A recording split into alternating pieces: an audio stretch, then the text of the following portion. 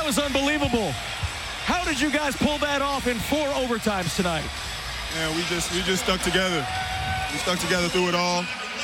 They made it hard for us, man. They deserve a lot of credit. They played tough today. They made us really have to fight to get that win tonight.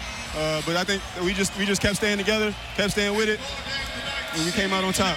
We got to keep that same type of attitude, same type of energy. You know, Maurice, when you go into a game like this and all of a sudden you get into second overtime, third overtime, fourth overtime, how much of the scouting report and the schemes go out the window and it comes down to just heart and soul and hard balling? Yeah, I mean, I always say the last 5 minutes of the game, man, it's just about hooping. X and O's don't matter. And I mean, we played the last 25 today like that. We had to play hard. They kept coming at us. They wouldn't let us get away. We went up 5 in the second overtime. They kept coming back. We were down 4 in the third overtime, and we kept fighting. Man, it was a crazy game. I'm just glad we came out with the win today. You know, the series really hinged on this game. Going up 2-1 is huge. How much of that was in your thoughts tonight in the 4 overtime periods, and what do you think that was like on the other side? Just how critical was it? I mean, for us, I think we knew we had to protect home court. We knew they was going to give us a fight. They was going to give us their best shot today.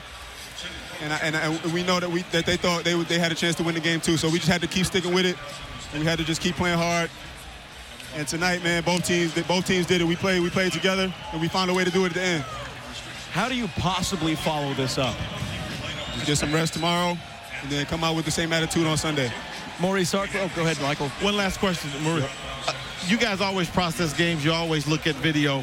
With so many minutes played and so many overtimes, do you think that process will be the same, or will it need to be abbreviated somewhat?